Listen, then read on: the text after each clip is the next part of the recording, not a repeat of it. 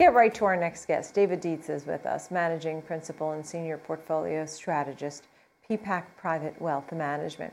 David, wonderful to see you. As you were looking through the markets, I know you said somewhat of a cautionary tone here based on all the balls in the air, really, as you were noting different things and reasons, from inflation to geopolitics and some concerns there, the constraints that we've been facing, stopping the market from really running hot.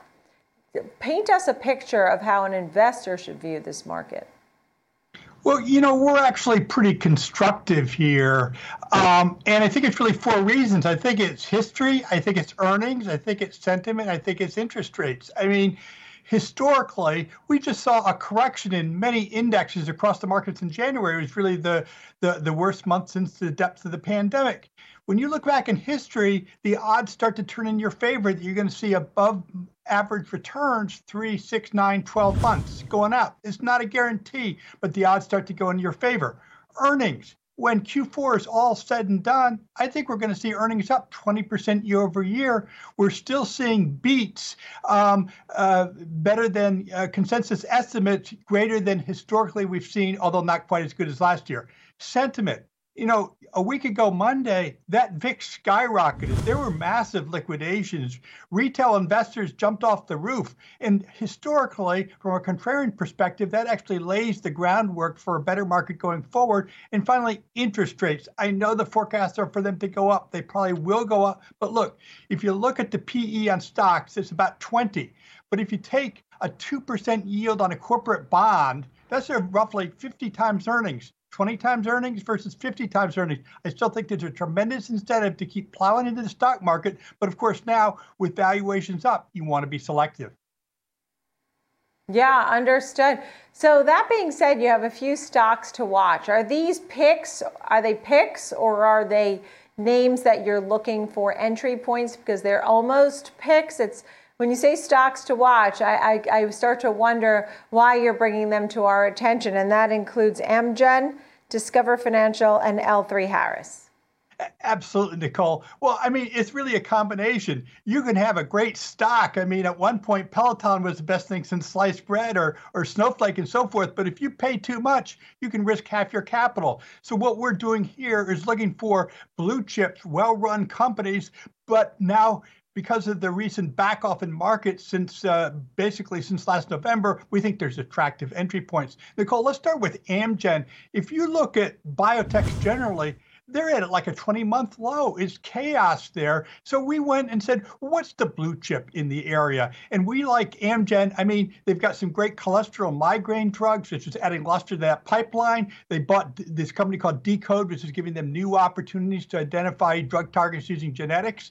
And of course, let's remember, going back to that valuation, it's down about 15% from its October high. You're only paying about 14 times earnings, which is a nice discount from that market multiple. We like dividends now in a volatile market. They've got a dividend of 3.4%. But what I like even better than a decent dividend is a growing dividend. It's grown 14% over the last 5 years. We think there's reasonable growth going ahead. And given that biotech's out of favor, this could be a good time to enter that stock.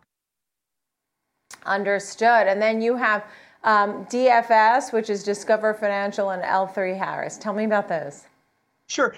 So Discover Financial is a leader really in digital banking and credit cards, having both the Diners and Discover cards, plus they have one of the largest ATM networks.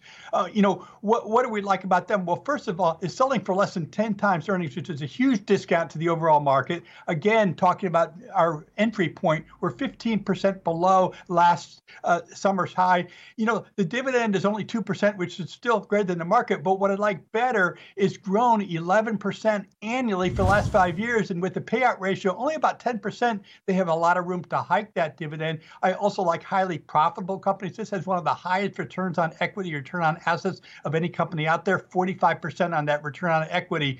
So, also when you're looking at what happened with Amex, where they have very strong earnings growth, we think that can also bleed over to the other card issuers like Discover and Diners. And finally, L3 Harris. The nice thing about defense companies is they don't move with the economic cycle. They move move with all sorts of geopolitical concerns. I think when you're looking at North Korea, looking at Ukraine, those geopolitical concerns haven't gone away. L3 Harris, again, is at about 15% discount to this recent target, to its recent price, has a below average multiple, a very solidly growing dividend, about 14% annually.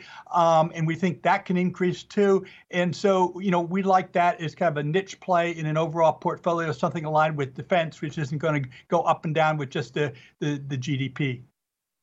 Yeah, and as you talk about a lot of the headwinds facing the market, we also have tailwinds too. I mean, it's not all bad. So there are some pieces of good news, and obviously Omicron, as you noted in your notes, receding a little bit. So we'll have some takeaways. Thank you so much. David Dietz, wonderful to see you, and thank you for those 3 names too. We appreciate it. David Dietz, PPAC Private Wealth Management.